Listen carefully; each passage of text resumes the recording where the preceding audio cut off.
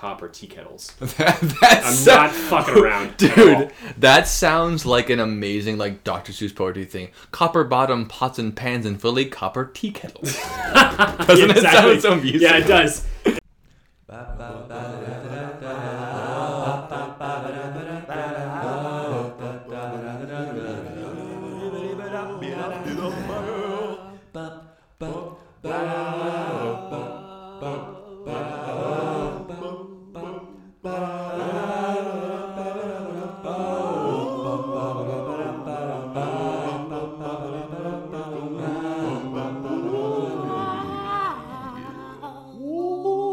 Cheers, my good man. Cheers. Cheers and welcome. Love tea. To the Dylan Joe Basement Podcast. And today, we want you to first know that I still think the country's fucked. But we're going to take a little break from that. Yeah. It's July 4th. Absolutely. Let's get in the spirit of the season. It's been well established in the country's fucked. A lot of crazy shit going on. But this time of year, much like in Christmas time when we come together to celebrate our friends and family, this is the time of year where we celebrate this great country we live in. We're going to talk a little bit about America the Beautiful and the good parts about it. We'll mention, some faults in the meanwhile. Of course we will. But that's a good way to start, actually, to say, with all the bumps and bruises and all the shit involved, we're going to go a little bit on the bright side of America today, I think. The bright side of America, and we're going to do it from the basement. Welcome to the basement from an undisclosed location. Another undisclosed location. This one's nice, though. You guys got to admit. Yeah, we did pretty good. It's cool looking. And if you guys haven't picked up on it yet, no matter, we do have a traveling podcast now. It has turned into that. And we hate to admit it. Wherever we are, though, the sign is. Mm-hmm. And it goes directly over whatever was there before we decided to go it's there. Like how they say, wherever you hang your shingle, it's wherever we hang our sign. That's where home is. That's where it is. Mm-hmm. And anything could happen from here on out. But right now, we're in another undisclosed location. Absolutely. So in the spirit of July 4th and us drinking good old-fashioned the Queens. Yep. What are we talking about today? We decided not to talk about Independence Day and what that is. But we're going to talk about something along the same lines in almost identical spirit. That's also known as and called the Boston Tea Party. Boston Tea Party. Cheers to that. Cheers to that.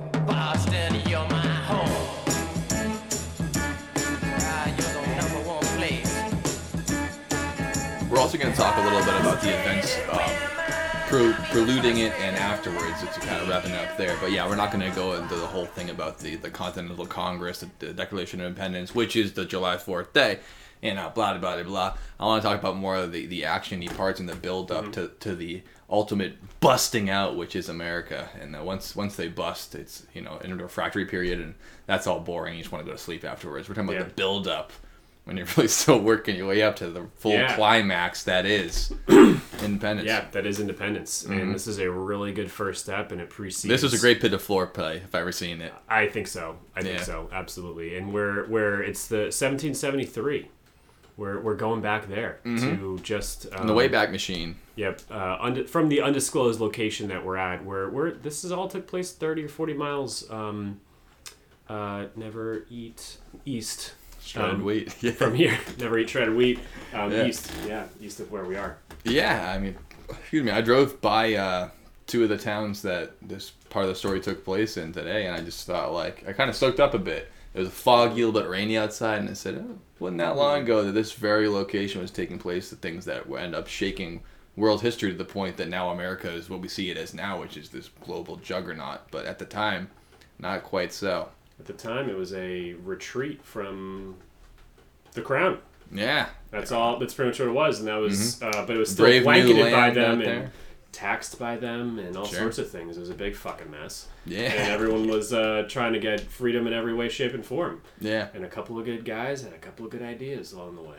Mm-hmm. That's what we're going to talk about. So where do you want to start? Because I know you've got the chronological order going. I do. You know, I love to tally it out so we know what order things happen in. I want to start at 1763 for literally 1 minute just to end. Yeah. Because I think that what launches America into this whole period that we see as like heading towards the American Revolution, you know, three-cornered hats, you know, Yankee Doodle, the whole thing, is the end of the French-Indian War, also called the 7 Years' War. You know why they call it the 7 Years' War? Because it lasted 9 years. That's right. And every country has a different name for it. I want to make sure I was right before I said anything. The Americans' name is the French and Indian War, but like any weird historical thing, I don't know why they named it that. I guess the British were calling them the people they were fighting, they called the French and the Indians, because it was a war for Britain against France. It had nothing to do with Native Americans, besides the fact that many Native American tribes took sides in the war and fought with either the French or the British. But it was basically a war between the French and the British to fight over who was going to control the majority of North America. And because the British won is how the rest of the story goes. If the French won, it could have been a whole other animal. Can you imagine that? Yeah, we would have been perhaps speaking. Well, like, you don't... Parlez-vous français? Oui, oui. Oui, oui. Merci beaucoup. I mean, these days you hear about all these other fantasy novels about, like, if the Nazis won the war. Yeah, that's always a fun one, right? Well, it's always a fun one, but you just never, you know, like these days. There's a lot of different ones the in sexy between. Stuff, but in between there's this other stuff where France were the founders of this country instead of the British, like. Yeah, I mean, for we would just have a different culinary situation, and for a good deal of time, France was a major part of America. They owned the entire middle of the country. You think about places like Baton Rouge and Louisiana, named after King Louis, or even Detroit, which is now called Detroit, as we say in American versions. But there's all this big French belt in the whole middle of the Ohio River Valley, all the way down to Louisiana. That was all French territory. My people. And it really wasn't, and it's still owned by them, but it really wasn't becoming America until the British beat them in the war, and they said, all right, you guys get Canada, and that's why Montreal still speaks French, and that's why in Ohio they speak English, and in Louisiana they speak kind of crazy Creole, something else. But that's all the French settlers who were still stuck there after their country said, I guess we lost, see you later, have fun down there. Wow, no kidding. Yeah. I mean, just today I learned from my cousin Garrett on Instagram that the founders of me back in the day was because a Native American... How do you mean the founders of me? You always get confused when you say invented and stuff like that. I know you're... Oh, the founders invented and being funny. Yeah, so the founders of me. What do you mean? Well, like, my family's from Missouri. Oh, I see. Your ancestry. And they all came from Canada.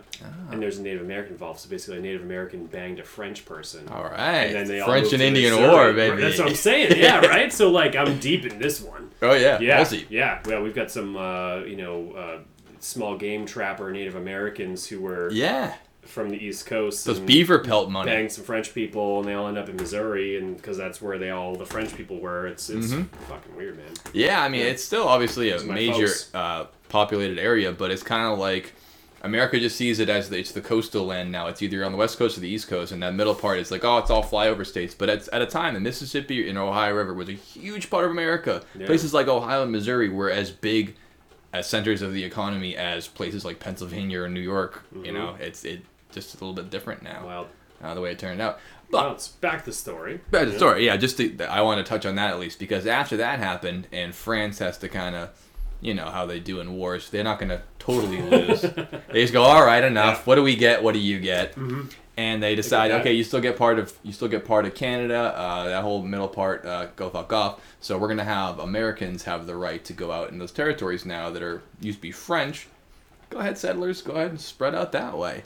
And as that begins to happen, and of course the Native Americans who have the biggest tragedy in this story, we could talk about 2 hours about how much they got fucked over. Just for the sake of the story, we're not going to, but noted, we do understand that. We get it. Yeah, they started saying, well, we already pushed us back all the way to Ohio. Now you're going to keep coming out here? So they started shooting motherfuckers, kept invading their land. It's understandable. So the British, after that happened, they decided, all right, we don't want to do a second war. We were broke as a joke. They're fighting wars in every country in the world at the time. They just beat France, which is the other major world power besides maybe Spain. And they're thinking, all right, we're going to put a rule up, no more Americans going out that way, which is why the Americans thought that's why you won the war. We can spread out here. Now you're going to not let us move after that? And that, I think, kind of starts the avalanche of new laws that genuinely lead to the Boston Tea Party happening, because they start putting out law after law. And they weren't even called Americans. I shouldn't say that. They're colonists. And a lot of them were referred to as British colonists because they were mostly all British. There's very few people from any other country in America at the time. And all these sexy stories have two sides. They all do. There's the people who don't agree with the British and the people who are like British supporters. Yeah. Yeah. Yeah, or loyalists, royalists, yes, and patriots, and live here and independence like, let's fighters. give them their tax money on things, and they're like that. They've taken good care of us so far. Yeah, let's just keep being good to them. Don't bite the hand that feeds you, dear boy. They want to take a large percentage of everything that comes in this country. That's good. They deserve that. They're our daddy. We owe him that much. Yeah, and we're months of a boat ride away. Fuck yeah, that. come get it yourself. Right. Yeah. Yeah. Crazy. I understand the apprehension in that fact. So that's 1763, the 7 Years' War that lasted 9 years ends, and nearly 2 years later, upon them already decreeing, cut it out with the expansion thing, they introduced the Stamp Act, which is the fire that lights the fuse that ends up exploding into a big dazzling fireworks show on July 4th years later. Also known as no taxation without representation. Yeah, that's a big one. That's what I want to try to make more interesting. That's one of those things you remember from history class, like, oh yeah, that's one of the things on the quiz. Exactly. No taxation without representation. But it kind of has a ring to it, maybe because we heard it so many times, but we heard it it's so many and times. Action, it just sticks in your head like that. Yeah. But yeah, so I thought, the Stamp Act, what's that about? They're going to tax you on stamps. I guess they used to use snail mail a lot, so that affected people more. But it was more than that. They actually decreed that you had to use these particular stamps on everything you sold. So it's basically like adding a giant sales tax on everything that happened in the colonies when 100 years in a row, that never happened. So it's not like if all your Amazon orders cost 25% more and all the money goes to China, you'd be like, the fuck is this? Yeah. I mean, that's the easiest example just because it's not going to affect you either way, but it's really like their whole entire lives changed, and they're not getting anything out of this deal. They're just siphoning off money to Britain when they've already been settled there for, like I said, late 1600s. It's been about 100 years they've been there, and now they start paying up because Britain owes a bunch of money because they kept fighting wars so much. Why is it their problem? They didn't take too kindly to that. No. And it's almost like it's, so you have like trademarks, like that we see today that all started at the same time, or probably before that, where someone's like basically company logos on something so you know who they are, and that's all cool. But in the Stamp Act, is this stamps on here, which means this company or this country gets money just because this is on here and it's in this country. It's like what do you call it? Royalties, which I guess that's probably where the word comes from. Well, yeah, royalties and duties. So in today with like duty free store. Yes, exactly. So if you take something from one country to another, you pay duties on that. There's duties and taxes, and there's people whose whole job revolve around just duties. I've done it before. Duty calls. Yeah. Shout out. Pour one out taking for a shit. You want to clean it up? Duty calls. Pour one out for all the people who have to pull all the shit out of porta potties for all the festivals you've been to. They have to work too. Yep. Exactly. Can't put any stamps on that duty. That's for sure. Not gonna stick. Someone's got to do it. I appreciate them for doing that. Nothing sticks to shit. But nothing sticks to shit. The shit sticks to the wall though. Yep. And hits the fan. Yep. Goes all over the wall. It's for sure. So I think that's what people started getting upset about for the first part, because not only were this law come forward and there'd be many more from then, they started to realize that there's no end to this. Like, Britain could just keep throwing laws on them, and this is the first one they really got upset about on a massive scale. There was verbal pushback, there was violent pushback, there was all kinds of crazy mob scenes about this act that was only the first of many. I think a lot of I'm going to call Americans from here on out, but they really are colonists. A lot of colonists were like, they saw the writing on the wall, like, if we let this slide, it's only going to be more and more from here, because Britain, it's in big debt from all these wars, and they're going to keep fighting wars, so they're going to keep footing the bill to us. I mean, if we don't put their foot down now, it's going to get shittier and shittier. And then it did. They kept fucking laying it on them pretty thick. It did, and then the colonists and specifically the Patriots were the ones who, one of their primary strategies was to be loud. If you don't like something, make a stink about it. Yeah, I mean, that's a tried and true strategy. Yeah, it's a good one. Yeah, again, protesting can go a couple different ways, but also just being like a really annoying person in someone's ear and being loud and annoyed and make a voice. Eventually, it gets heard. At the very least, you're getting the information out there, whether people are going to do something with it or not. It just gets in your ear, you know. No one wants to listen to that. So no, if they're like, all right, then we're going to make a change about this, because it's like when you go to the hospital, I mean, they literally prioritize people based off how much they're screaming. That makes sense. If you really are in a situation where you like need to get help or whatever it is, just start screaming. They'll be there. Yeah. As opposed to someone who's like silently dying. Yeah, you have a gunshot wound. You just exactly. stoically living with it. Kind of just like but if someone's like violently screaming about they pull the hangnail. Exactly. Screaming. They're gonna make sure they do whatever they can to get you to stop doing that. Yeah, it makes sense. The squeaky wheel gets the grease is not just an idiom. It really does. It actually works. Humans do not like people who are yelling. Shut the fuck up. How do I make you quiet? So yeah. So, yeah, and I think that Britain felt very much that way. They felt like someone was in triage screaming about a hangnail, and they're like, shut the fuck up and do what we say. We know what's best for you at that point. That's followed 2 years later after the Stand Back by the Townshend Acts, which ends up being, just to break it down, to simplify rather than break it down, it's more the same. They're adding a bunch of more taxes on all these different aspects of American life, and that leads to a bunch of smuggling and just do whatever you can to put it right here to the crown. There are all kinds of underground, dealings and shipping mechanisms, and they do not want to pay these taxes and give Britain anything in the sense of that. And the cool thing is, so this was kind of, from my research, was supported by the Sons of Liberty.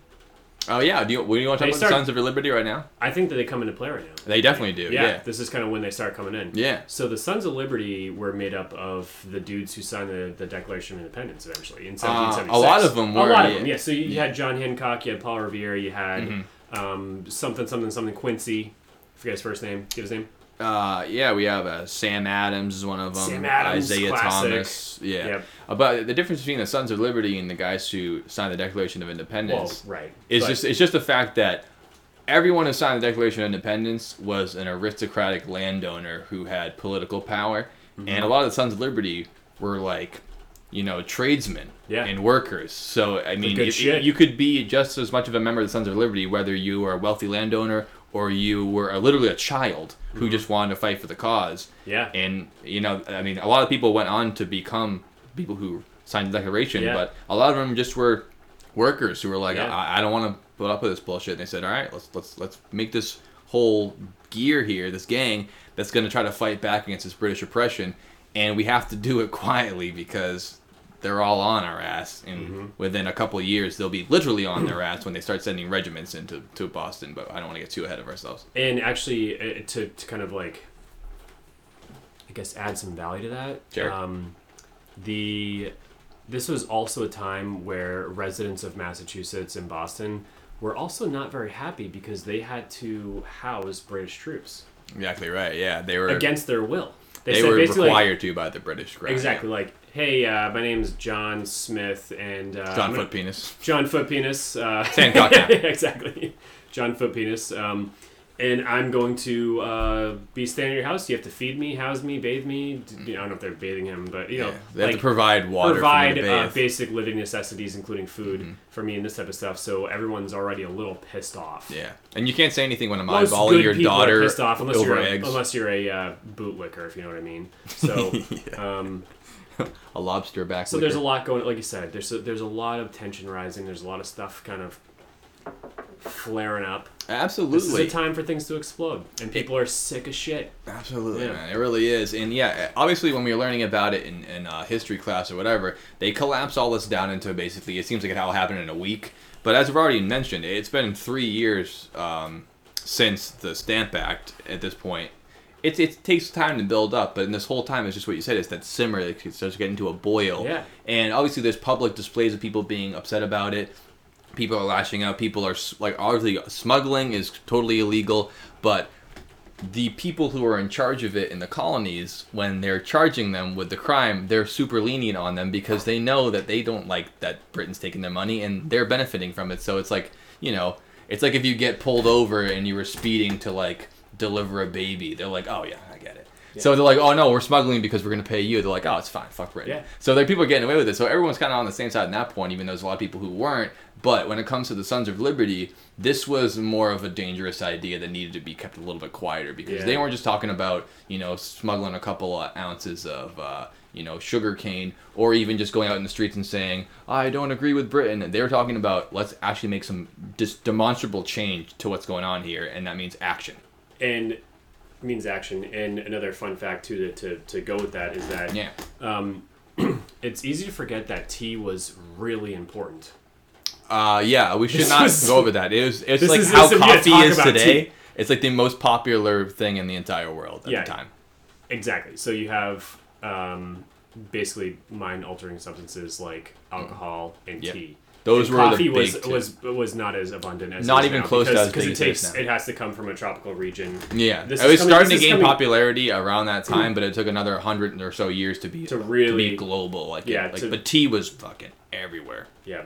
You're talking about China, India, Britain, France, and none of the colonies. Talking about most of the major centers of the world love tea, and they want that tea. The parts of Europe that were on the water that were closest to shipping ports were making tea. Same with Portugal, Spain, France, Italy. And millions and millions of pounds of tea are coming across the Atlantic to come here. Big business. Big business.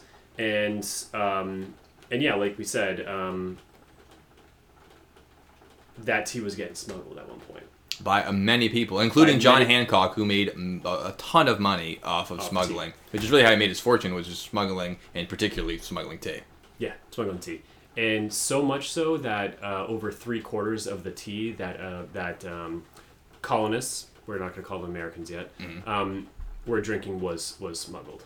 And it's a really, really big number. And there's one thing that, like, of so many pounds, it's like most of it was smuggled. That's crazy because really hard to track. It's the most popular, but still 3/4 of it being smuggled. Like, imagine if 3/4 of all coffee was like underground. It's nuts. And it's crazy. And the thing is, it's that if they were like kind of getting busted, the tea was still coming from the same source. So it wasn't like they're like, oh, this is like, let's talk about weed. We have Canadian tea. Like, there's no Canadian tea. Street weed versus like, hydroponic shit. Yeah, exactly. Like you can't track. It's coming from the same place. It's just coming from in a different way. Mm-hmm. It was crazy. Yeah. Yeah.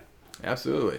And that's when they actually end up doing the full tea crunch is just in a couple years after that, because in between when the original Sons of Liberty are forming, including all the people we mentioned, and our aspect of today, is a big event that happens to totally change public perception, or at least exacerbate the problem that's going on there. And that's a little event that happens in Boston, Massachusetts, in March 5th, 1770. People are getting rowdy. The British regulars are walking into the building, starting to try to quell the mob. It's a snowy winter day in Boston, and people start getting pissed off. They're shouting insults. They're probably saying all kinds of things, calling them lobster backs, this, that, and the other thing. Maybe worse things than that. Yeah, and they start throwing a couple snowballs at the soldiers. Some snowballs. And it don't go too pretty. Obviously, like a lot of things in history, there's versions of it you hear when you're young. There's versions you hear when you're old, when you're a little more informed. And then there's something in between.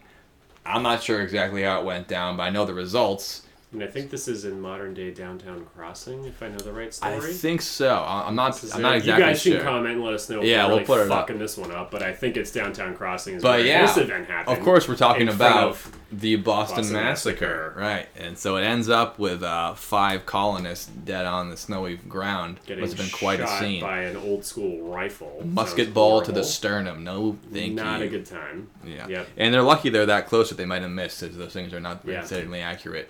But over snowballs.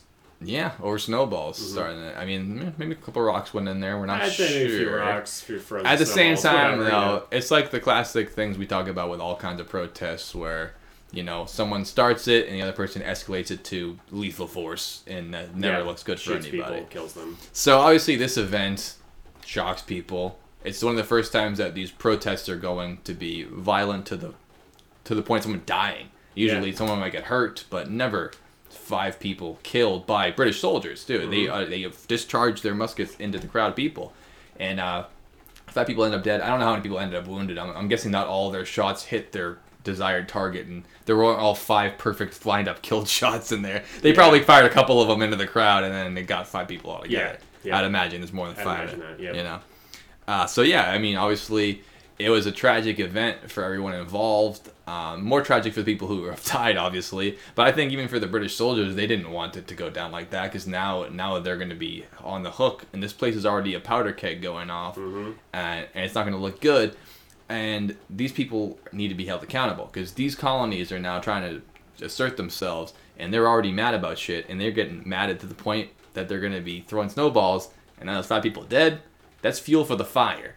And people like the Sons of Liberty, even though I'm glad for the work they did, you know what they say, never let a good tragedy go to waste. And they took this and they fucking ran with it. They had artwork about it, they had propaganda about it. Even the naming of it, the Boston Massacre, was a planned thing to make it be like, we need to rile this nation up. People need to know it's not just Massachusetts and Georgia and Carolina. We're all one thing, and these are the British, and look what they do to us. They're killing our people just because we disagree with them.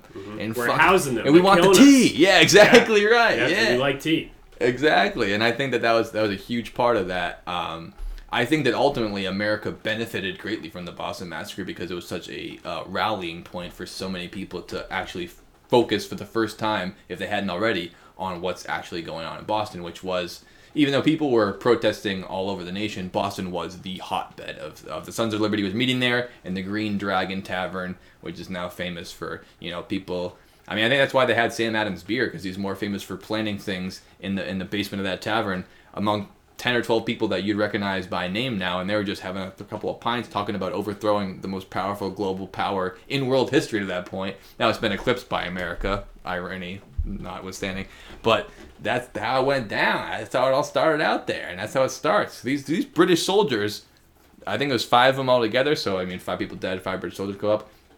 They're going to be brought on trial, and they're going to do trial in Boston for the murder of 5 innocent civilians. That's going to be a tough trial to win in the colonies. Yeah. The British Crown ain't going to be part of this one. One thing I think of is that, like, this sounds like crazy because I'm kind of going a little off track, but, like, no, goodness. When, like, 40,000 years ago, like, Neanderthals had the same brains we did. Yeah. Nothing's really changed at all. Well, not Neanderthals, but, yeah, like, old Homo sapiens. Sorry, sorry. So, yeah, Homo sapiens. Yeah, I hear your point. Their thought process, they just had less information, but overall it was like us with less information at it's like the 20s. Same computer, except you're not using all the computer shit. at different time. You have as much input. Yeah. Back then there was almost just as much information. Besides the fact that we have like sophisticated technology that gives us a ton of information that we use to make this podcast. Right. So back then it was they viewed this the same way that we view sitting here in this undisclosed location. And this stuff was happening. Yeah. And it's just so crazy that this was a thing. Yeah, it's kind of like you never know when you're a part of history. When you're in it, you only know retroactively. Sometimes you can kind of feel the burn, but... Yep. I don't know. Well, we want to take a quick break so we can refill our tea. Let's do it. Yeah, we're out of tea. Now, here's a little story I got to tell about 3 bad brothers you know so well. It started way back in history with that Rob and me. My team! Alright, so in my research of trying to figure out all the facts and fables of this exact story, I stumbled upon a series. I thought it was just one documentary, but it's a series called Lies and Liberty, or something to that degree. I'll show you the real title. Okay. This one was about Sam Adams, 45 minutes long. I get about 30 seconds in before I look at the bottom left corner, decides. And what did it say? It said Fox News. Shit.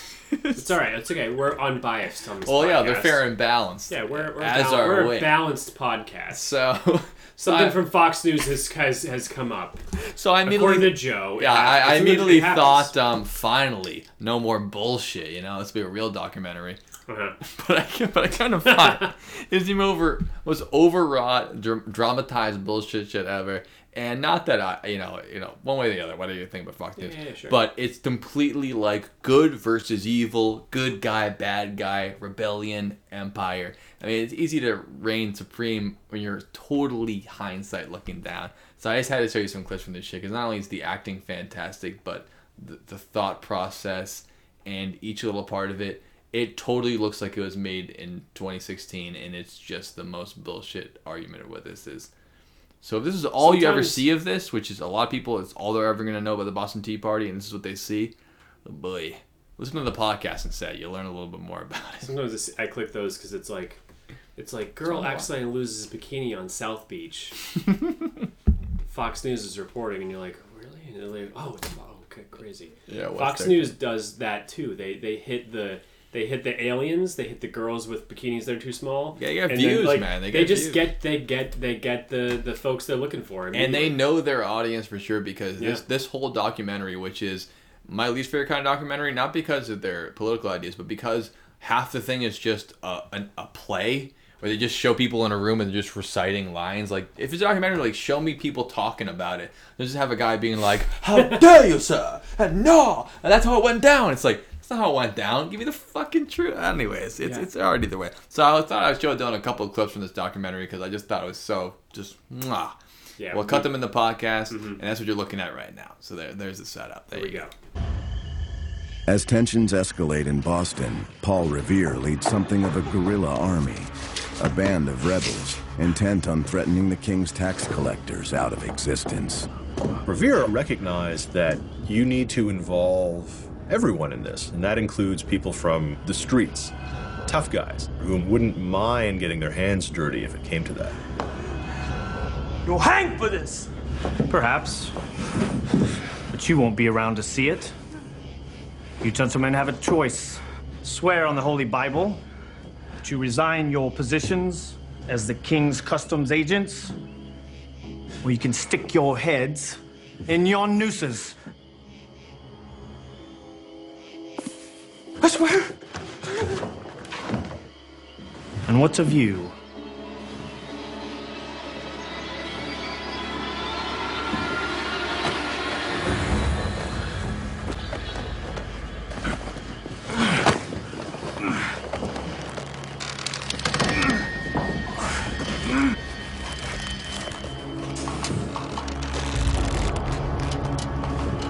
While the tactics are severe, the colonists feel they're out of options.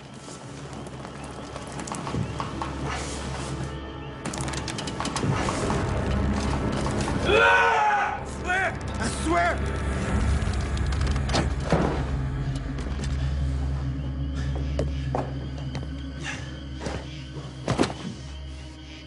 Now you go tell your brother-in-law Hutchinson we won't sit idle while the king's agents bleed us dry. This form of resistance is not exclusive to Massachusetts. Anger over the Stamp Act spreads quickly through all the colonies. Had a little horsey named Paul Revere. Just me and my horsey and a quart of beer. Riding across the land, kicking up sand. Sheriff's flashes on my tail cause I'm in demand. One lonely BC all by myself without nobody. The sun is beating down on my face. So back to tea. If I'm not... Oh, yes, indeed. So if I'm not mistaken, we left off just around the time that the Boston Massacre had occurred, and there was going to be a trial put forth in Boston to charge these 5 British soldiers with murder. And as you say in all kinds of times about soldiers, it's easy to forget these are like 21-year-old kids who are thousands of miles away from where they grew up, and they're surrounded by all these angry colonists who go, "I fucking hate you." And now they're being put on trial for murder. This looks pretty bad for them. Yeah. It's kind of like being locked up abroad in fucking Singapore for having 20 kilos of coke up your ass. It's a bad place to be in, and I don't know if it's going to be necessarily a fair trial. Or worse, you go to Mars on a mission with SpaceX, then you kill a few aliens, then all of a sudden they take you. You're surrounded. And put you through a... it's just... It's not good news. Got no friends and jail back then... is the dungeon is not good. It's not the same jail. Not that jail's ever good, but it's like wet. It's worse than that. Yeah, it's like wet, dark wood. Your only rights in jail at that time are they don't want you to die before you stand trial. That's basically it. Anything besides that, you could They'll go keep you fuck. alive. Yeah, we'll keep you alive until that time. Like sand floored, like it's crazy. Oh yeah, complete. So we got these five kids essentially. Right, and they had to go to trial, and they had little to no chance in doing it. And obviously, the colonists were like, "Fuck yeah, we're gonna get the best lawyer. We're gonna put these guys in the stocks and take their fucking heads off." Yep. But a prominent Bostonian lawyer, who's actually a cousin of one of the Sons of Liberty and a big time patriot and looking towards the colonies' independence in the future, decides if we're going to go forward and become our own nation, apart from Britain, we can't start off with frontier justice mob mentality. This is our first prudence test as a colony to see how we deal when people spit in the face of our people. Do we spit back in their face, or do we sit it down, hash it out the right way, and become respectable? And I think that this act alone says volumes about what it means to be the United States of America, at least at the time then. And that is, the lawyer from Boston, John Adams, says, I'm going to defend these 5 men in a court of law. And I'm going to get them off of this. That's how the system works. Because that's how the system works. Exactly right. And a lot of people, the Sons of Liberty included, were like, what the fuck are you doing? You're a traitor. You're Sam Adams' cousin. You're a huge lawyer in Boston. And we should be using you to put these guys, to death. Yeah. They're murderers. They killed people. And he goes, I know, but that's the thing. That's why it's so powerful. They deserve their fair day in court as much as any of us do. And the judiciary system at the time in the colonies, different than we have now, but similar mentality. Innocent until proven guilty. He decides to step up and defend these soldiers. And I think that just speaks volumes about how America is going to grow forward. And I think it means a lot at the time. Obviously, it would be easy enough to put these guys to death. And it might not change that much, but it's such a wrong foot to get on, is to be like, they fucked us up and we killed them all. Fuck you. But it's like, no. We want to be, respectable and fair. And he ends up getting 3 of the guys acquitted out of the 5. And 2 guys, they go down for manslaughter charges. 0 murder convictions, 3 acquitted, 2 manslaughter charges. And that's John Adams, who goes on, spoiler alert, to be the 2nd president of the United States of America. But at the time, just a famous lawyer from Boston. I think that was a really cool move. And it's a good thing in American history that happened, I think. It is. Yeah. Because it could have gone so sour. Yeah, and if that didn't happen, the judiciary system in our country would be different. I think so. Because it's so hard to see the O.J. Simpsons and the other crazy... Casey Anthony. Oh, Jesus fucking Christ. That was a big part of our childhood. Holy shit. All these other shit where it's like, holy fucking... Throw up the picture. Yeah, right. These people are guilty as it gets. Mm-hmm. But if you have a good defense attorney, it just promotes a better... prosecutor. Yeah. And that's how it has to work. So it has to. So to be, you have to have both sides. You can't just say this person is clearly guilty and screw them to hell. Yeah. It has to be balanced. That's the whole point of the weights and balance. And the justice will prevail. Mm-hmm. It's just like anything you're proving in science. The more demanding evidence that you take from somebody, the stronger your case gets. Never, when someone questions what you think, you should never say like, "Shut the fuck up! Don't worry about it." Yeah. It's a good thing because either you're right and you're strengthening your bond with how right you are, much like proving someone guilty. The more evidence you have to provide, or the opposite, you were wrong and now you know. And now you can grow better from it. I just think nothing beats it. You want to go up against the best opponent you can to see that the truest outcome comes. If you go to Super Bowl, you don't want half the team with broken legs. Hey, we won. They're fucking injured. That's not really winning. And if someone represents themselves in court and they're guilty automatically, maybe they did it and you're glad they went to jail. Maybe they didn't. You need to try it against the fullest extent of it. And I think that's a really good point where that's kind of how America goes forward with its justice system. It started out on early days of shit like this as one of the biggest supporters of America saying, I'm gonna defend these guys. I'm gonna see if I can't get them off. And he did a pretty fucking good job. Yeah. Went from 5 easy guilty murder charges to, not 1 murder charge. 2 manslaughter charges. Yeah. And not then, bad. He was a damn good lawyer though, obviously. That helped. Yeah, absolutely. But that jury must have been hard to convince. They're in Boston. Exactly. The Boston Massacre. It's like, I can't imagine getting those guys off. Nope. Sun is beating down on my baseball Knowing battle could be imminent, Paul Revere and the Sons of Liberty keep a close eye on the new arrivals. I was one of upwards of 30, chiefly mechanics, who formed ourselves into a committee for the purpose of watching the movements of the British soldiers and gaining every intelligence on the movements of the Tories. Looking for a girl, I ran into a guy. His name is MCA. I said howdy, he said hi. All right, so Joe can't imagine what it's like to get those guys off. John Adams could get off more guys in a week than I could in a year. That's just good lawyering. Easy. And that's how you know you have a good lawyer. They'll get you off quicker and more abundantly. Just ask Morgan and Morgan. Just ask Morgan and Morgan. And next time, if you figure out who they are, just drive to an airport. Look at a billboard.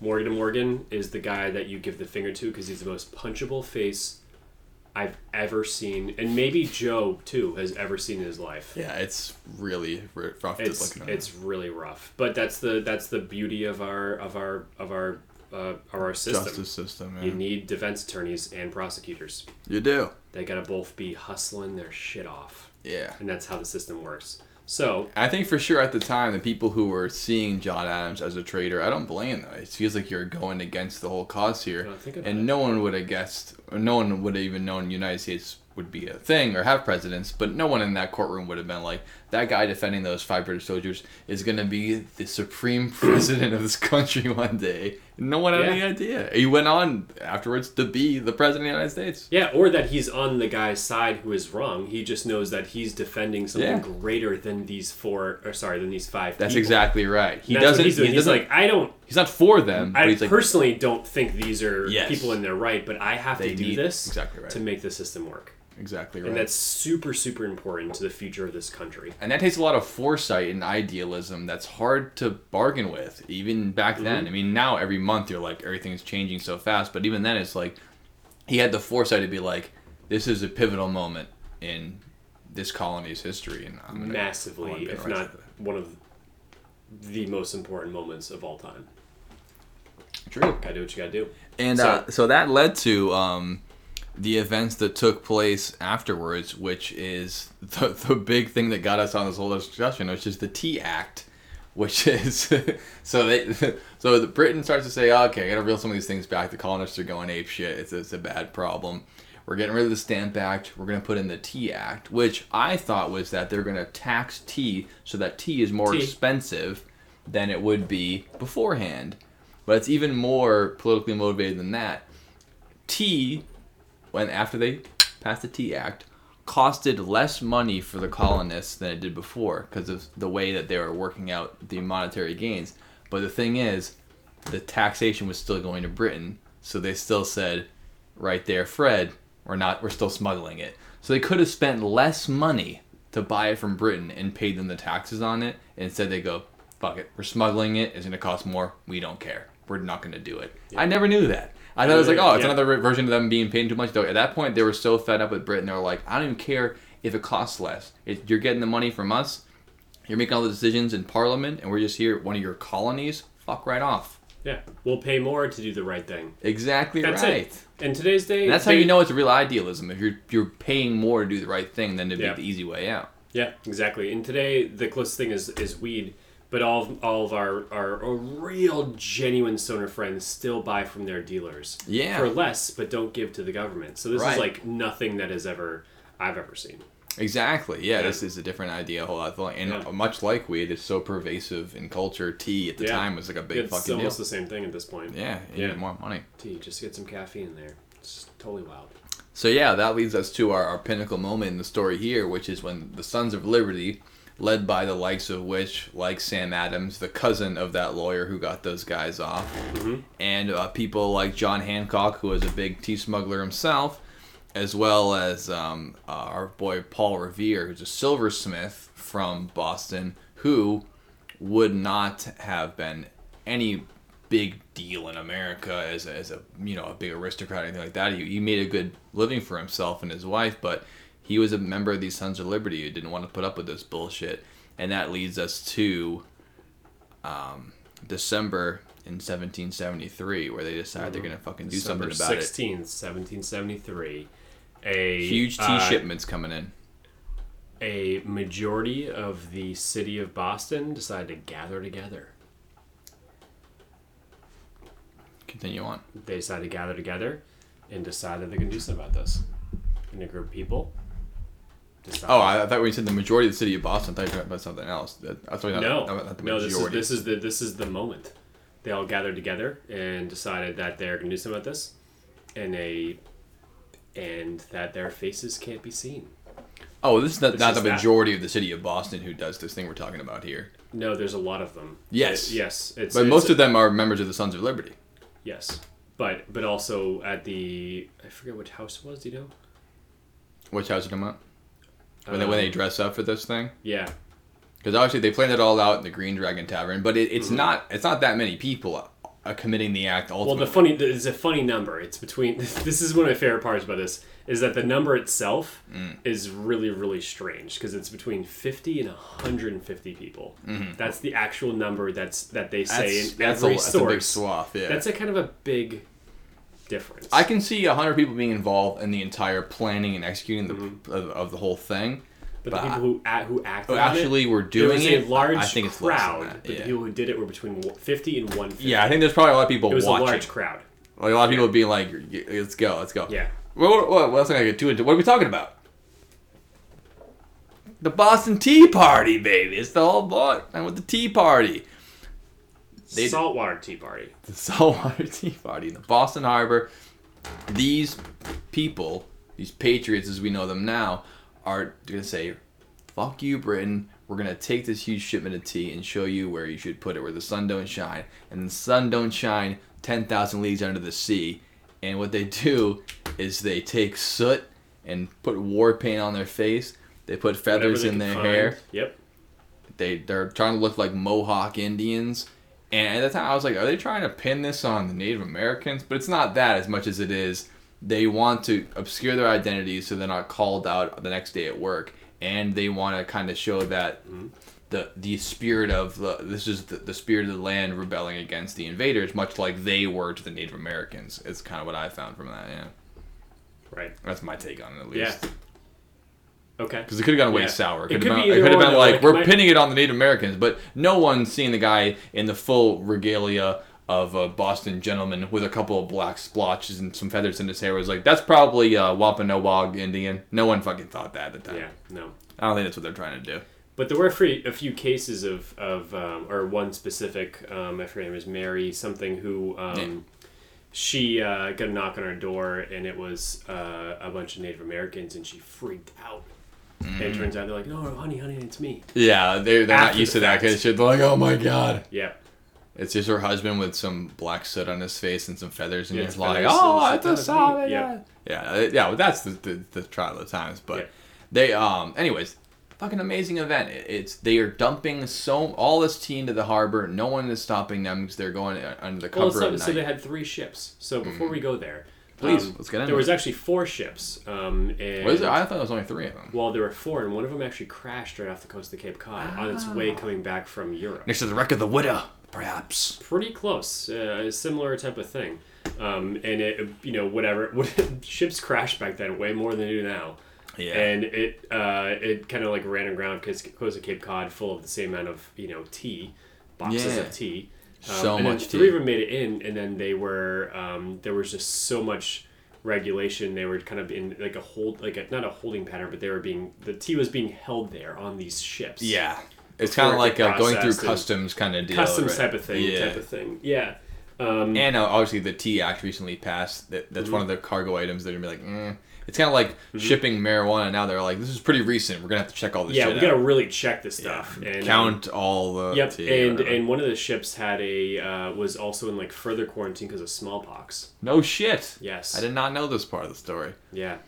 You can sprinkle disease on every single one of these stories. It's always a slight part of history you forget, but there was like more disease always. Yeah, so in the history books, it's so simple when you're in school. It's like, there was a bunch of guys, they went out and they just dumped all this tea into the Boston Harbor. Bing, bang, boom, it's over. But the reality of it is that one of them crashed, then one of them's in quarantine, then the 2 of them are there. They're in holding because it's almost like they're being inspected. They're generally being inspected by customs agents. Yeah. Who are on those boards, and those customs agents were hired at like multiple of them, let's say 10 per ship, to guard this tea. Yeah, They're there to guard that's a the lot tea of dough because they know this is a valuable item and it's a high risk item, and people need to just be on there, and they're being paid extra by the East India trade company where the stuff's coming from, who had their own army. Yeah. And this is just not something you want to fuck with because it's super at that time, which is less than now, but highly regulated. So you have 3 ships in Boston Harbor that are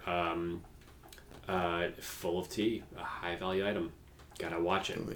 Yeah, and traded by the East India Company. If we want to do a quick aside to that, like you said before, it's the it's the biggest. I mean, even up until now, it might still be the case. It was the largest corporation in the history of the world, and they were called the East India Company because they really did trade from all around the world. I think they were originally a Dutch company, if I'm not mistaken.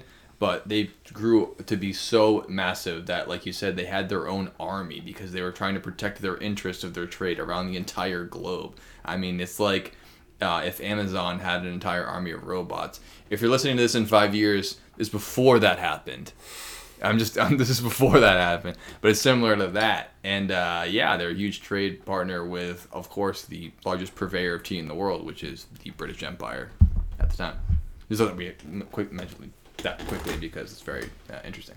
Yeah. Or shit like that. It is interesting. Didn't mean to interrupt you too much. That like you think like right now we have like we're all kind of like overwhelmed by the Amazons, the Walmarts, the whatever it is. Super corporations. This was arguably if not arguably, honestly the first colonist or American and global company that was the same thing. I think it was the first global company. At any other time that someone had that far reach and that much wealth and power, they were nations. The East India Company was the first time that a private company held that much power, that much money, and then that much grip on the short and curlies of the entire world. Because if they decided to stop showing up at your ports, it meant bad news. It was like Walmart closing down in your state. You're like, fuck, we just lost half our income of state taxes. Not good news. And like you said, they had their own military force to defend themselves because if you're as powerful as a nation, you can't be willing to have every nation showing up and defending your ass, if anything, to take your shit. And we're right around the time when people start being really good at stealing shit like that. So East India Company had their own fair share of pirate problems and things like that in the future. But so they were the ones bringing the tea in, and they were bringing a lot of other shit in too. Yep. But we're there that day. We're there that day. And now they start rounding themselves. They are in the harbor. So we got people watching. We got people essentially like very kindly protesting this. I'm sure there were some hurt-egos and some screaming. I'm sure there was 100 protests that were super peaceful that just don't go down in history because they didn't. This was the biggest event of that night on December 16th, where there was a lot. Far. There was there was a large portion of the population of Boston that came to that area to watch this happen. Yeah, people. And then 50 to 150 people decided to go on board these ships and do the actual thing. The actual event. Yeah. Right. Yeah. So they board the ships and they. So the only kind of like the only violent portion of this is that they threatened the security guards. The people who board those ships, those 50 to 150 people, decided that they were going to threaten the security guards, which was like 10 per boat. Like, you have to leave this boat. Hindsight being 2020, maybe have more security. You went that far to keep them there. Obviously, they didn't know this was going to happen. But when there's a mob, and then all of a sudden you're 10 guys with God knows what flintlock, little pistols or whatever they had, and even swords. Nowadays it's it'd like be hard. All right, they're gonna leave, and then they went on those boats, and what'd they do? They started dumping that tea over into Boston Harbor, just all that valuable tea, dumping it in there, crate after crate, breaking them open, and then just making a big stink about it. And from what I understand, Boston Harbor's actual chemical makeup was changed for a long time afterwards. Wow. There was so much tea. For a while. Yeah, I mean, you put tea in water, it changes a cup of tea, much like this. If you pour so much tea, over $1 million in today's. I think that the whole thing would be equal to $4 million in losses. $4 million, yeah. Yeah. So $4 million in today's day of. So that's probably with all the different boats there, all the tea. However many tens of tons. They just took $4 million and just threw it in the harbor, and they said, "Fuck off." Yeah. And then Unlike other things you throw in the water, it actually is tea, so it dissolves in the water. Brown. It's supposed to be, yeah. Well, and it really shows how much they care, because in today's day, the equivalent of that would be, all right, so we are reliant on alcohol to just have a good time. This is something we value. I don't know what the fuck you're talking about. Well, we're drinking tea, so we don't need to know about that. Oh, right. Yeah, this is tea. So I'm not relying on it. You're relying on it. So, exactly. So we to be able to say we're gonna dump out the shit that makes us tick to prove to you how much this matters to us. Right. And I'm not sure in today's day anyone would do it. No. Imagine $1.5 million of weed coming in on airplanes. That doesn't happen. Imagine someone taking to protest Apple, taking crates of iPhones and dumping them in the ocean. They would just steal them. Yeah. And they'd say that's what you get. But it means so much more to destroy it, because even we can't get it now. But it's how much we give a shit about it. Yeah. Right in the harbor with it. Yep, that's what it was. $4 million. And these guys, so the cool thing is that these guys who were dressed up as Native Americans were some influential people, and they can't prove or disprove that Sam Adams wasn't one of them. Right, yeah, I think that it sounds like he was. It sounds like he was, because he was one of the more prominent leaders of the organization, and again, not exactly an aristocrat, but not exactly a farm worker. And he went on to be invited to a lot of, big time mover and shaker things because of his work with the Sons of Liberty from there on out. But he wasn't exactly, a wealthy landowner at the time. In fact, his father was a banker during the time before the French and Indian War, and when the debts came to be paid and the currency changed over, they left his dad high and dry, and Britain was a big part of that. He goes, I got a lot of people that have to pay me money here, and they said, why don't you go fuck? And I think that was one of the things that sent Sam Adams on the path of like, oh right, like they don't actually care about us. Like my father built this whole business in banking and lent out all this money, and then when push comes to shove, you have to get yours on your own. So even though he was part of a wealthy family, the Adamses, he was a vitriolic guy. The Adams family?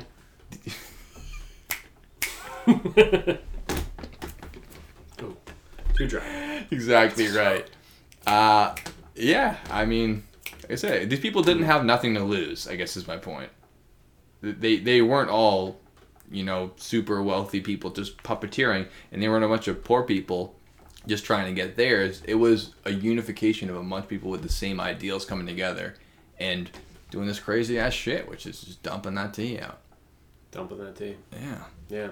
And Britain, they didn't take it very well. No. And if it was today's day, it would be like felony destruction of something property.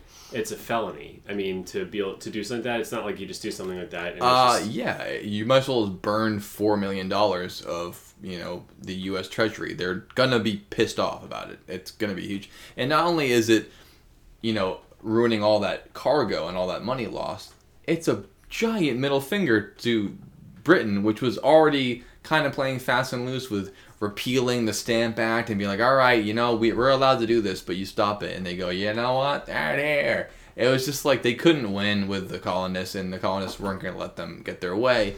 And this was basically the final straw, which is kind of what they wanted it to be. It sounded like they wanted it to be the last straw on the camel's back. They wanted to be like, this is our big statement and say, we don't care how many times you keep trying to placate us. We don't want to be just your puppets anymore. We want a part in Parliament. We want representation. If we're going to be under your laws, we need to be a part of them.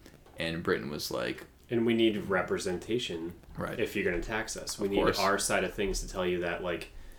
We need to say in this. If you're going to tax us, our representatives need to discuss this with you guys if we're going to pay taxes. Of course, that's the whole point. I mean, imagine being treated like a state in the United States and being taxed and being grouped in, but not having any representation in the Senate or Congress. I don't know if there's anything I can think of, Puerto Rico, or if there's anything I can think of like that. But I mean, it must be really frustrating, and just to be part of something and not be represented in that way, and not have all of the assurances in that version of it. And not only that, but you kind of want to do your own thing anyways. I don't think that a lot of the colonists wanted to be part of Britain in that way. Part of the reason why they were there is to be their own thing. And sure, like you said before, a lot of people wanted to still be British. They felt they were British. Most colonists were from Britain. They had accents. This is before all the other folks came in there. It was mostly just our folks. British people, some French people, and a hell of a lot of Native Americans, and then some artisans here and there. But a lot of the colonists felt like they were still part of Britain, and they didn't like this tomfoolery going on in the harbor. But a lot of them did. Yeah. And that set shit off. Wow, So got it. Britain said, "Enough of you, Boston. You're a redheaded stepchild. India's shutting the fuck up. Why can't you be like India?" You know? So then they send 2 army regiments into Boston, and they start basically promoting martial law in the city of Boston. And they cut off all trade from Massachusetts to the other colonies, and they start to barricade Boston Harbor from trade. And they say anything comes in and out, it comes through Britain. And you and your friends over there in New York and Pennsylvania, we don't want to hear any more of that. We got your man Ben Franklin here, who is the shining example of America. And us British, we love him. But he won't denounce you guys, and we're actually going to put him on trial for conspiracy pretty soon. Because we don't like this bullshit. It just gets to be sideways. And it's a bad news for anyone living in Boston at the time. You have to pay for it when you write the check. You give the biggest global power a middle finger in the face, you have to suffer the consequences, and unfortunately the people of Boston had to from there on out. So never mind having a British soldier live in your house, now they're taking over your town, and you're seeing the redcoats, as it were, marching through your streets, and you can't even get in and out of Boston Harbor without their say-so. You think the TSA is bad? I bet they give you a full cavity search in and out of the harbor. Yeah. After the Tea Party, they were like, no more of that shit. Yeah, but their voices were heard, and it led to the independence of this fine country we live in. And 3 years later, in 1776. It sure did. Complete independence from Britain. Yeah. Or mostly complete. Well, yeah, I think that, that led to... It's one of those things where it helps you more if people are on your side, the more, like, they whip you. Because after that happened, the people, Massachusetts Commonwealth and Boston were like, now we're under the boot heel of Britain, because now they're trying to crack down on this rebellion that's starting over here. But now all the other colonies are starting to be like, wait a minute, that could be us. Instead of always looking out for themselves, which it was at the time, we pictured it as always the United States of America, and then they're all this, that, and the other thing. At the time, it was just the colonies. They thought that Massachusetts was as different as Canada to them. It was just a different colony. We're all part of the British crown, but it's not like thinking about today where New Hampshire and Georgia are just as part of America as anyone else. By the time, the Georgia colony was a separate thing. Virginia and all of that, it's all different. But this was the first inklings of this could happen to all of us, and a lot of smart people started to say, we need to work together now because we're seeing the way that the stone's going to roll here, and if we don't work together, they can pick us all apart like Massachusetts. And I think that's one of the big portions of what starts setting this thing off. And rather than having small militias here and there in each individual colony to defend against this, that, and the other, they started to say, we gotta try to really bind together here, because we either have to let Britain rule us over in perpetuity, or we can take this thing and really just shove it in their face, even though it's bad odds. I like them odds kind of deal. Yeah. So then they start to work together. He told a little story that sounded well rehearsed. 4 days on the run and that he's dying of thirst. The brew was in my hand and he was on my tip. I'm gonna round this bad boy out with Paul Revere's Ride. You ever heard of it? I have heard of it. It's a great poem. Mm-hmm. It's a great Beastie Boys song. Paul Revere. And it's a pretty decent story about Paul Revere. Let's... From the Dylan Joe Basin podcast, let's let Joe rip a poem for the first time. I know half the poem. In 31... Okay. One if by land, two if by sea. You know, all the things you know about Paul Revere, that's just that poem. None of it's history. Some of it's true, but all the things you know about Paul Revere is from one poem. It's all the same poem. Whatever it's gonna be, it's Joe's got the mic right now. And actually, we're gonna let Joe do his thing with Paul Revere. My dress up in his, we didn't mention yet, in his robe. So Joe, What do you got? Strangely enough, the guy who is the great-grandfather of Henry Wadsworth Longfellow, who wrote the poem of Paul Revere, he served in the same military regiment as Paul Revere. So it just worked out that way. Wait. How strange is that? His That's just a quick great-grandfather? aside. Yeah. Okay, same regiment. Okay, that makes sense. Yeah. Some people, today's day, like a B-52, I mean the 50s, Yeah. like they're, depending on how many... And no, it might have just been his grandfather, not great-grandfather. Okay, either way, I think it's it's fine. grandfather. You can do that. It's like the B-52, Strat Fortress line of things. Like, you can be flying the same airplane at 9 to 20, whatever, 25 years old, that, like, your great-grandfather flew before Vietnam and Korea. Yeah, like, yeah. Yeah, same thing. But I mean, this is like he sort wrote of a similar thing. But he wrote the poem about American history. He didn't write the poem like, I gotta write the poem right now. Like, he wrote it years later about Paul Revere, but it just so happens his grandfather served in the military with Paul Revere. Crazy. But Okay. people mostly only know the poem Yeah. more than they know Paul Revere. Also, Paul Revere, just a side fact, because We're talking Paul Revere. We're talking Paul Revere right now. I think it's a main fact. Go ahead. Paul Revere's son started... Paulie D. Revere. Well, because Paul Revere was a metalsmith. That was kind of his thing. Yeah, silversmith. Silversmith. Yeah. Yeah, he was into metals and silver and this type of stuff. Fuck yeah, dude. We'll get later down the podcast. We're gonna have you and I are gonna have to talk about music. For sure. There's just no way. Me and Joe like metal music. We're big metal people, and but Silversmith. anyways, this is about actual metal, like No, we know. metal. All right. Yeah, exactly. Paul Revere's son started a company called Revereware, and he made pots and pans, and I have a few of them. Of his son's Yes. company? Started in the early 1900s. Wow. It was called Revereware, and it was mostly copper bottom pots and pans and fully copper tea kettles. I'm not fucking around, dude. That sounds like an amazing Dr. Seuss poetry thing. Copper bottom pots and pans and fully copper tea kettles. Doesn't it sound so musical? Yeah, it does. It really That's does. awesome. I didn't know I've got that. a few of them, and they're nice shit. Yeah. Wow. Yeah. I mean, his actual Paul Revere's silver is kind of like a shorthand for like an American treasure. Like the silver that he's made, much like the art we talked about in the past, is worth millions of dollars just for the very fact that he made them. I mean, they're well made, but if you can have Paul Revere's silver, it's worth millions. It's insane. Because he was a silversmith. He made gold and silver lockets and shit like that. If you go to Savers and you find Revereware, get it. It's actually worth something. And it's actually, even more than that, it's worth something to you. Because it's nicer than the stuff you buy now. Yeah, and it's just nice better. stuff. It's just badass. And it says Revere. It's actually his company. Mm-hmm. It's in the bloodline. It's good stuff. I mean, that's a legacy if I ever heard one. It really is. An American legacy. Yeah. You heard it here first. The Dylan and Joe Basement Podcast. Revereware. Get some. It's out there. Put a picture up. So Paul Revere, like we said, he's a silversmith.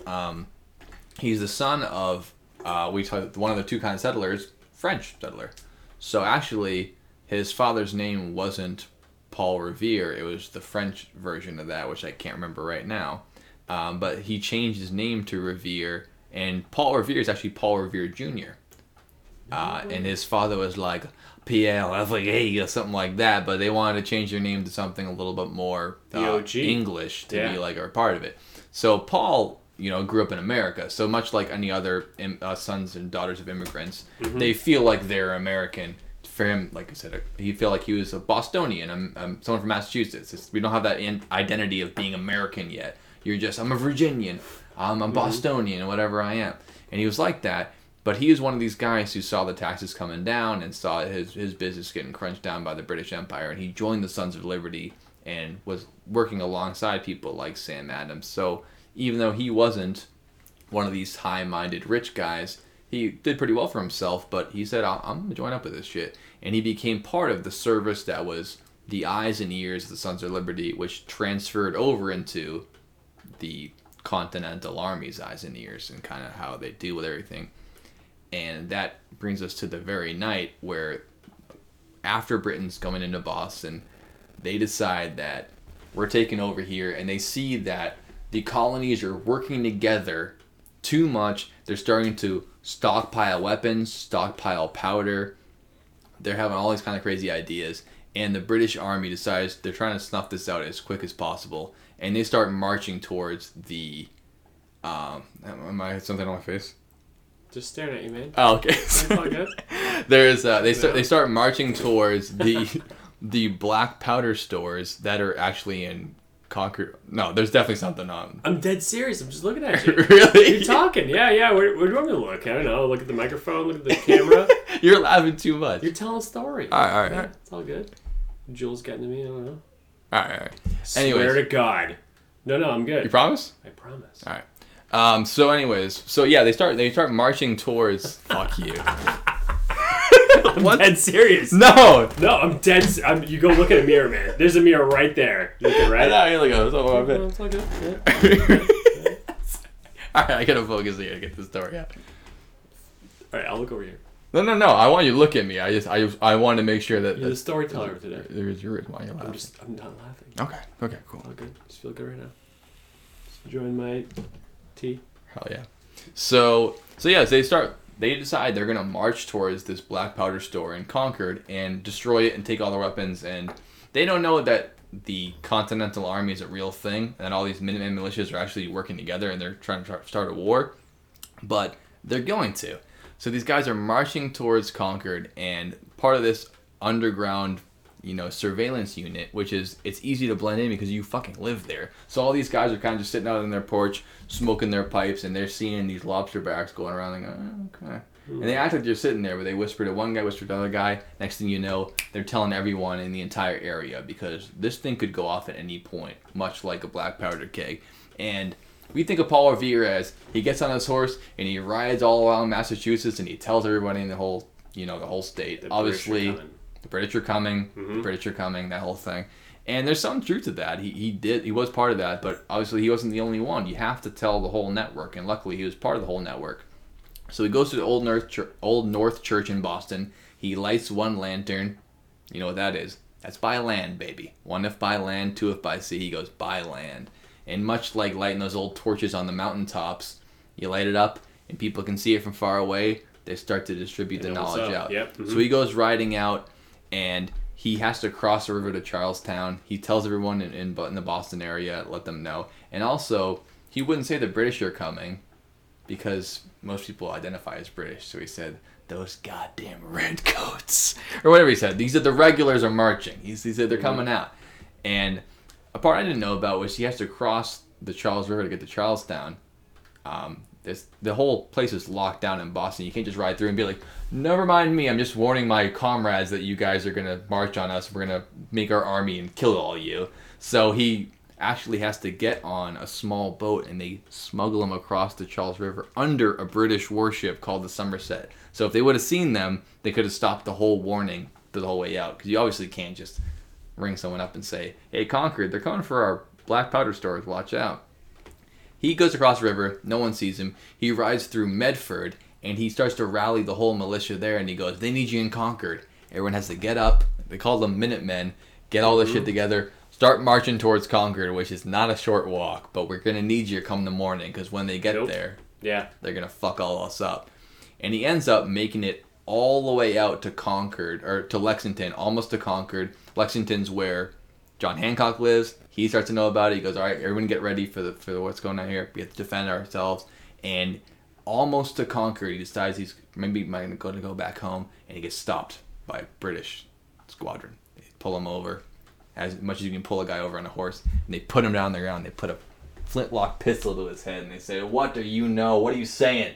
And he goes, there's 500 men ready in Concord right now. When you show up there, it's going to be bad news for you.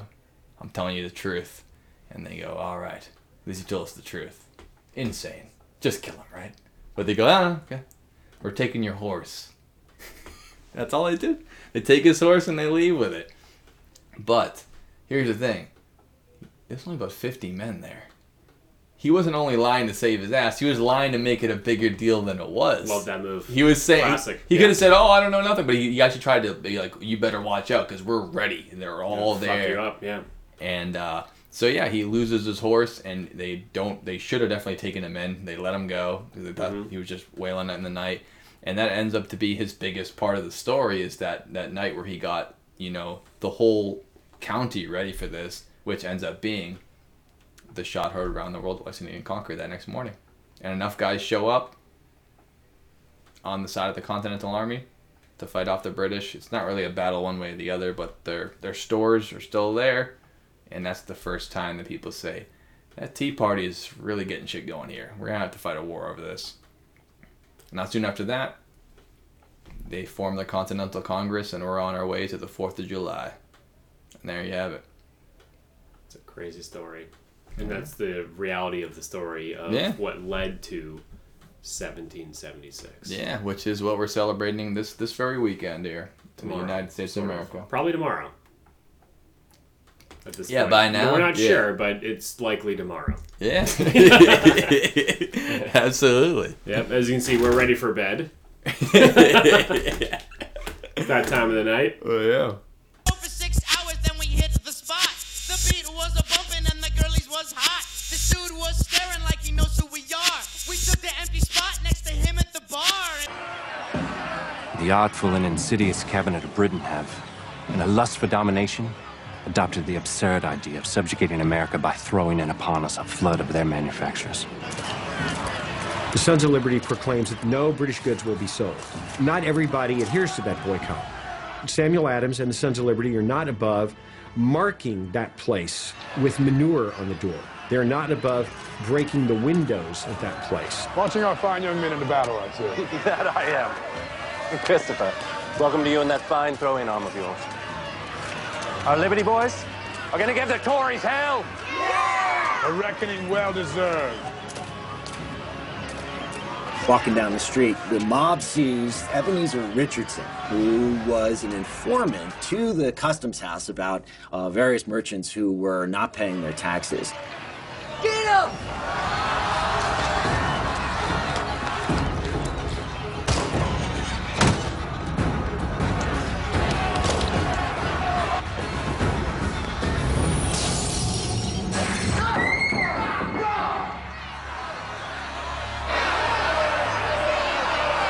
I will blow a lane through this mob.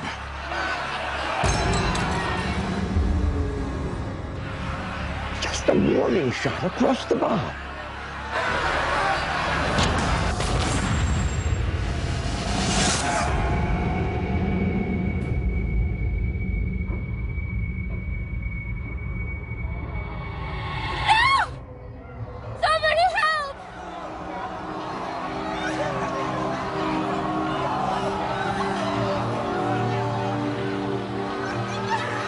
It's one of our Liberty boys. Out of my way!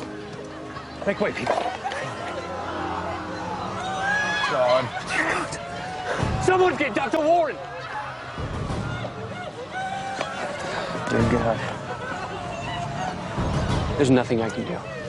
This boy had beef and he got dropped. Mike D grabbed the money. MCA snatched the gold. I grabbed 2 girlies and a beer that's cold.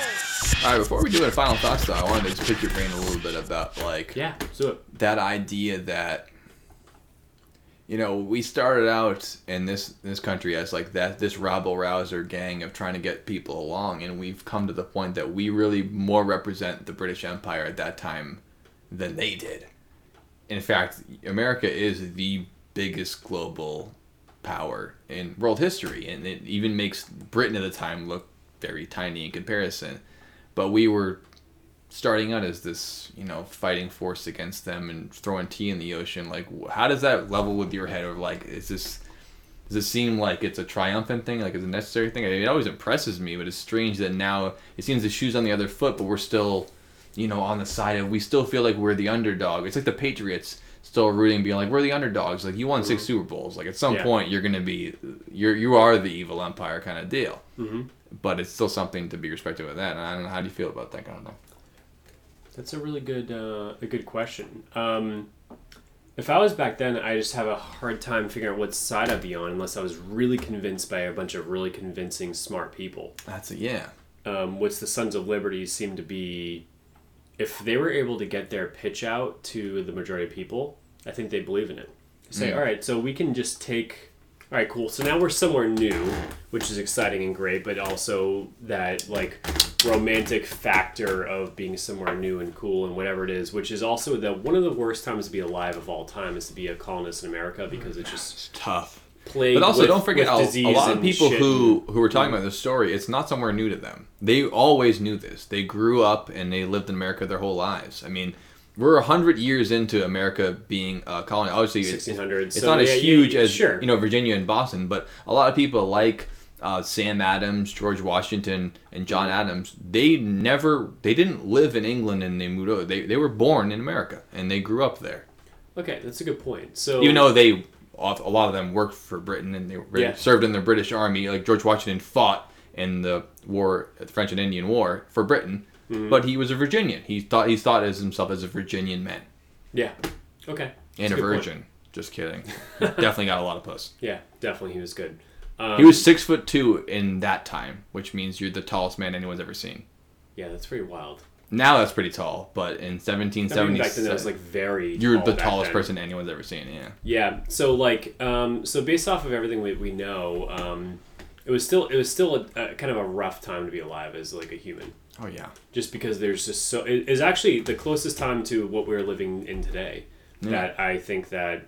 So we had different like points throughout history of like the Vietnam War. We had other World War II. World War II it doesn't even count because it was just everyone was on Team America. That's fact. Team America was no one was against World War us. II. Forget about the part that we didn't want to join for the first because we were like. And then before that was the Civil War, and then before that was. It's hard to remember a time when America was like, we're only worried about ourselves. Because now we're worried about everyone sneezing in Korea. But at the time, before World War II, we were like, we're not doing the shit. It's not our problem. We're going to take a time away from that because we dealt with it took Pearl Harbor for us to be like, all right, we're doing it. All right, we're getting into this. But now America, anytime someone has to tie their shoes, we're like, what are you doing? Like now we're a part of everything. But there was a time, not that long ago, that we weren't part of anything. And this time, we weren't part of anything. People wanted to prosper and wanted to... We're kind of at a point where like even today's day where... the average wage for Americans hasn't increased in 30 years, but the price of living has gone up way more than tenfold, so we're all getting fucked. So right now, we're at the cusp of that type of stuff, and we're seeing that with riots and that type of thing. So, like, this Boston Tea Party situation is took, hundreds of years, to get to a point where we are now, where we're at the cusp of a similar type of event, or actually, it's not as binary. Events, which obviously events led to that, but like we're at a point in time where this is like more understandable than ever. Yeah. Back 10, 15, 20 years ago when I first learned this, I didn't give a shit. It was so boring. And now it's like, this kind of all makes sense. Yeah. People didn't have a lot. It was getting tough to live. And they were being suppressed and oppressed by a power greater than themselves. But they realized that they could all kind of band together and make a difference. And that's kind of how I feel about it. They did the right thing, and a few good guys who are really strong men decided they're going to change this shit because they have enough of this crap. I think that it took an insane amount of foresight, too, because it's easier to want to rise up and change things when you're being, day to day, your life is being shittier and shittier.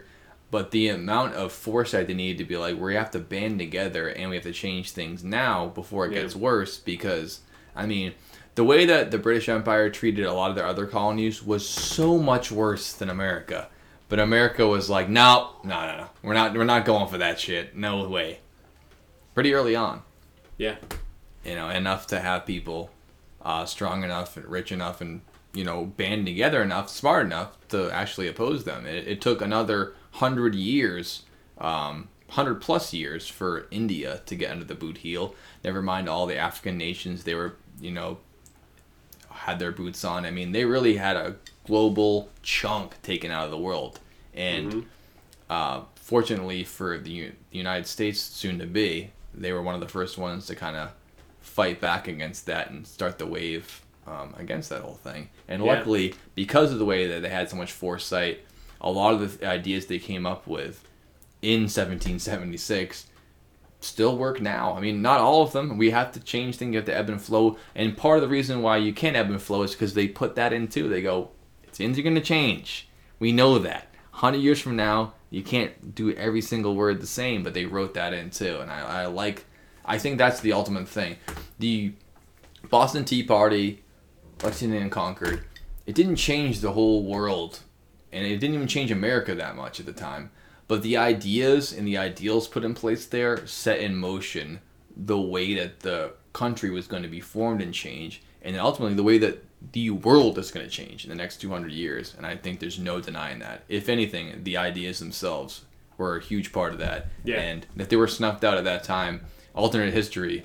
Yep. Who knows what the world would look like right now if like 1.0 would be wildly different. Yeah. If this didn't happen. If none of this shit happened, yeah. Who knows what would have gone down after that, you know? Yeah. Yeah, exactly. And it was just it was an empowerment. It was a point in time where people like us were able to actually have some power and go home to their spouse or to whatever it is and say, they're like, where have you been all night? And you dressed up like a Native American. They say, what the hell's going on? You're like, oh, just made some saltwater tea. And then that's all you gotta say. With my boys. And then there's barely any repercussions, and you change the course of history forever based off of a small action. Right. That's true. While at that time, we didn't mention this, but the British Navy was there in that harbor with genuine warships. And they're like, all right, so we're doing this, and they could get wind of this and then just blow this shit to like literal smithereens with cannonballs. They said, we're going to do it anyway. We think they're probably not going to do it, so let's give it a shot. It was only 2 months after Paul Revere's ride, the Battle of Bunker Hill happens, and that's a war beginning in Boston Harbor before the war ever happens. It's before the Declaration of Independence. The British charge at Breacher's Hill, not Bunker Hill. They named it after the wrong hill. Either way, they have a full-fledged wartime action where the colonists actually have to give up the hill, and the British are like, no, we still control Boston, but the British lose 40% of their troops in that action, and instead of it being a stomping down on the fires of revolution, it actually inspires the colonists to say, holy shit, we just fought the British Empire in Boston, and they've got fucked up. Imagine what we can do if we actually form an army, and they try to come over here with this shit. What can happen? Maybe the 13 colonies can be a little bit more than, the whipping boy of Britain. Yeah.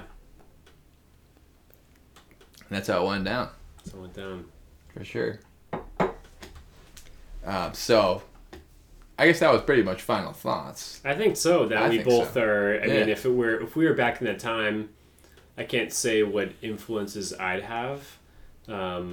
Just given that I just wasn't there. Right. Yeah. But I freaking hope that I'd be on the... Yeah, it's nice to think that you'd be part of that side of history, so. For sure. Yeah, I'd want to be that, because it was... And it's also that it's just... It's a lot to risk, though. I mean, there's not a lot you can just say that. People wildly alters the course of history, and that is one very, very genuinely small event with a few people that seriously made an enormous difference. Yeah. Again, with... Not only did it shrug off the British Empire, but... With, making a sound... but also, like you said, with John Quincy Adams making a difference with, starting John off, Adams, but sorry. Are they different? Yeah, his son is John Quincy Adams. Okay, yeah. Got it. So John Adams, They both became president, though. Until George Bush, no one, his father and son, became president. Until those two people. Yeah. Okay. So 1 through 5, there was a father and son. Oh, and then not until, I think it was 40, whatever. Wow. Okay, that's nuts. So, yeah. So that's definitely my final thoughts. Is that this is a pivotal point in time. Independence Day is what it is, but this is just one piece of the pie that led up to that is insanely important. Yeah. And it's nice to know, and it's all right there when you walk through Boston, having your drinks and your Italian food and your whatever it is. Yeah, a lot of the shit's still there. The history is still there. I mean, you can still go to the Old North Church. Yep. Why I keep screaming that Old North Church? Old North Church. Old North Church.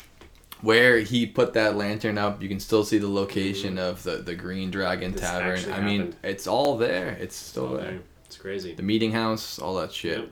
You can go to Lexington and Concord. They have it, all blocked off. You can see where the battle happened. I mean, some wild ass shit. Yeah, it's pretty wild. And ultimately, like we said, there's America with all its warts and bumps. This is the time of year that we kind of look to the glass half full version of it. Yep. And I'm glad that it turned out the way it did because of these kind of cats, because now we can hang out and and at an undisclosed location and podcast about it. Yeah. It's nice. I appreciate it. Nice. I really do. So that's it. So we hope you guys all have a good July 4th in a few days. Yeah. And we'll see you guys in a few days Hell for yeah. episode 32. This is 31, but 32 is going to be something else.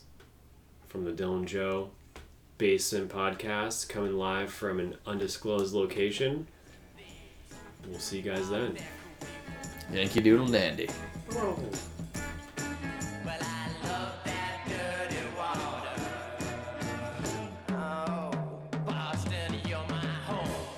All right, so we are relying on alcohol to just have a good time. This is something we value.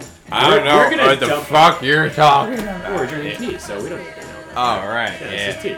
So I'm not relying on it. You're relying on it. So when push comes to shove, you have to get yours on your own. So even though he was part of a wealthy family, the Adamses, he was a vitriolic guy. It was like